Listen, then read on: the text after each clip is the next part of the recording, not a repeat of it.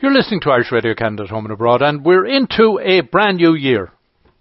No, yeah, I know, it sounds strange, but we are, because the Celtic New Year actually starts on the 1st of February, and it is celebrated with St. Brigid's Day. Our year goes February, March, April, and then there's May Day, May, June, July, then there's Lunasa, August, September, October, and then we have November, which is Halloween, so All Hallows, November, December, January.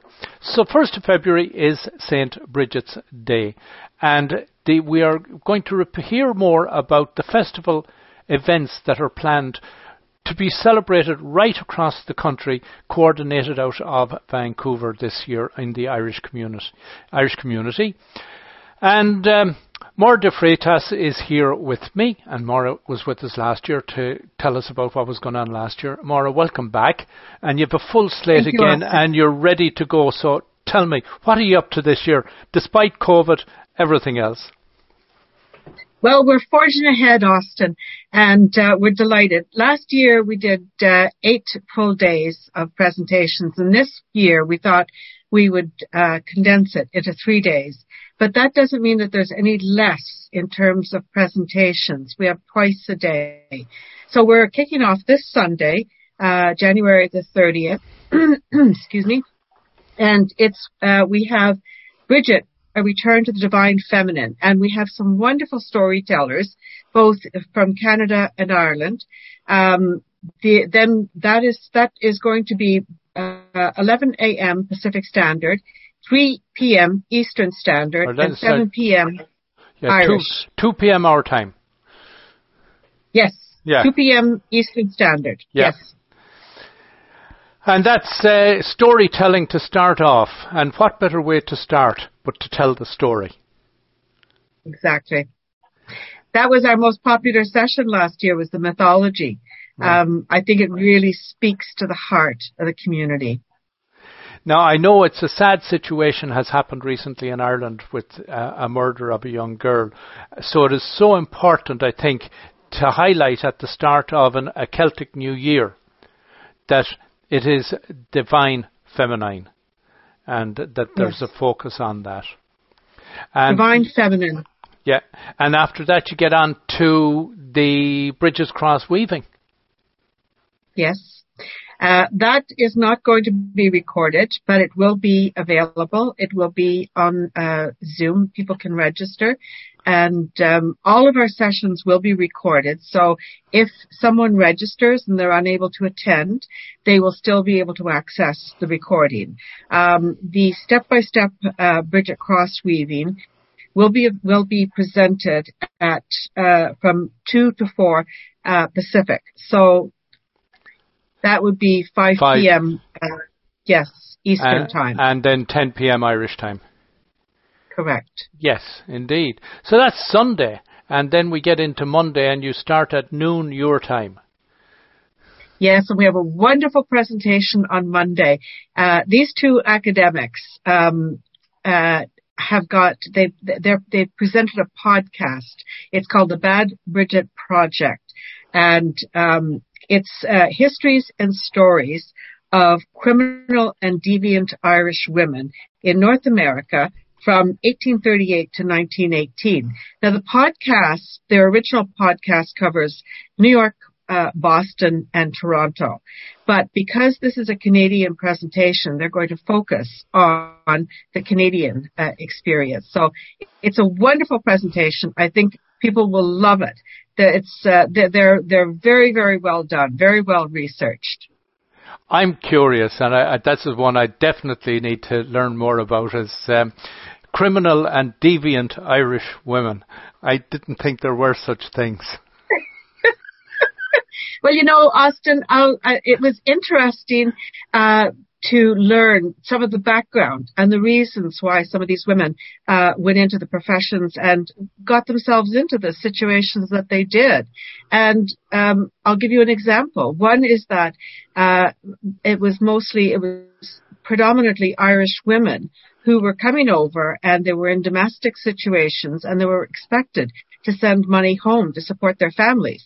And sometimes there was drink involved, or they got involved with the wrong men. They had children that were unexpected. And so they ended up turning to criminal behavior in order to be able to support the families at home. So there's a lot of background, a lot of reasons why these and some is probably addiction. So, which is a very real and still prevalent issue. Indeed. And the Brigid Call story then? That's another fascinating, that is being presented by the Consulate General of Ireland. And that is going to open with Dr. Maurice Casey. This is the story of Brigid Call and her partner, Chris Morrissey. These two women were nuns.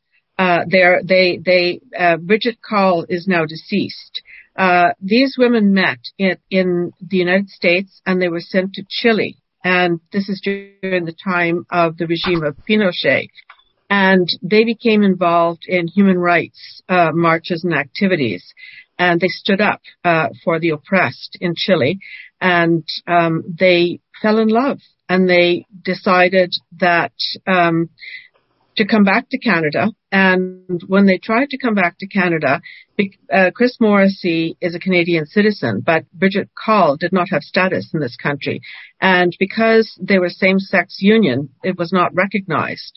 They would not give Brigid access to status in Canada. So they took the government on. They took the federal courts on, and they won status for same-sex couples. Dr. Maurice Casey was a curator. He was the historian in residence for the Department of Foreign Affairs, but he was the curator at EPIC for the story about Brigid Call and Chris Morrissey and their struggles for human rights. So it's a very interesting story. Chris Morrissey is presenting. Dr. Maurice Casey will be presenting from Ireland. So I think it should be a fascinating subject. Indeed. And then Tuesday you're starting at 11 a.m. your time, 2 p.m. here, 7 p.m. Irish time. Yes. And this is probably one of the highlights of the entire festival. Very delicate subject, but it will be handled with great sensitivity. We have, it's called Records and Redress, a dialogue on the Irish mother and baby institutions and the Canadian residential schools. And this is an academic discussion by panelists who are very qualified to speak. They are working in the field of records, and they will be speaking about the importance of access to information and records. We have Dr. Elizabeth Schaefer, who is the executive director with the at UBC with the Indian Residential History and Dialogue Center, and there will be two representatives from that center. Then we will have Dr. Sarah Ann Buckley, who is with National University of Ireland, and she was a co-lead on the Tuam Mother and Baby Home Oral History Project. So very qualified people to be speaking, who will have a tremendous amount of information to share, and I think it should be very, very interesting. Indeed. Throughout that discussion, I would like to point out that we will be providing ongoing resources, information for people who might find this discussion difficult. So that this will be constantly put out on both sides. Information for supports Irish people living abroad and also at home, and also on the Canadian residential side of things. And to close that session, Dr. Eamon McKee, the Ambassador of Ireland to Canada, will be commenting and closing out that particular session. Fantastic. So it should be very important. This Indeed. Is, I think, a landmark discussion, because there hasn't been this type of bringing together of the two cultures. And then you're wrapping up with some performances reading Women Yes. of the Diaspora. Yes, and that'll be much later. That'll be it'll be readings, women sharing letters, correspondence, some of their own writing. Some will be speaking about experiences, travel in Ireland. So it'll be one is speaking about her time growing up in Dublin in the 1960s and her experience as a young woman and the living conditions at the time. And that will close us out with Frank Flood, who is the Consul General of Ireland in Vancouver. I see you have Una Berry on that lineup along with yourself, and Una was one of my first interviewees when I started broadcasting while she was still here in Ottawa. Oh, yes. She was with was it the Liffey Players? Yes, I think so, yeah. That's a long time back now, because I started in 2005 was when I started broadcasting, and Una moved out west not long after that, as far as I recall. Yes. So Maura, tremendous congratulations again on a very, very strong lineup and great work, and I certainly want to tune in and catch as many of those as I can, and as you say, most of them will be available, if not all, coming available afterwards. And where will people find them?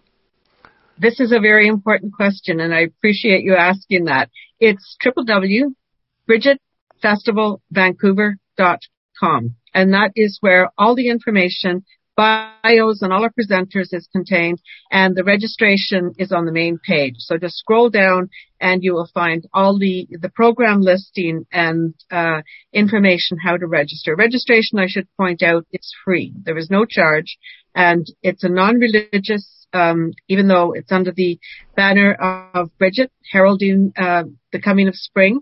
It's not a religious presentation, and everyone is welcome. So let's give the website again.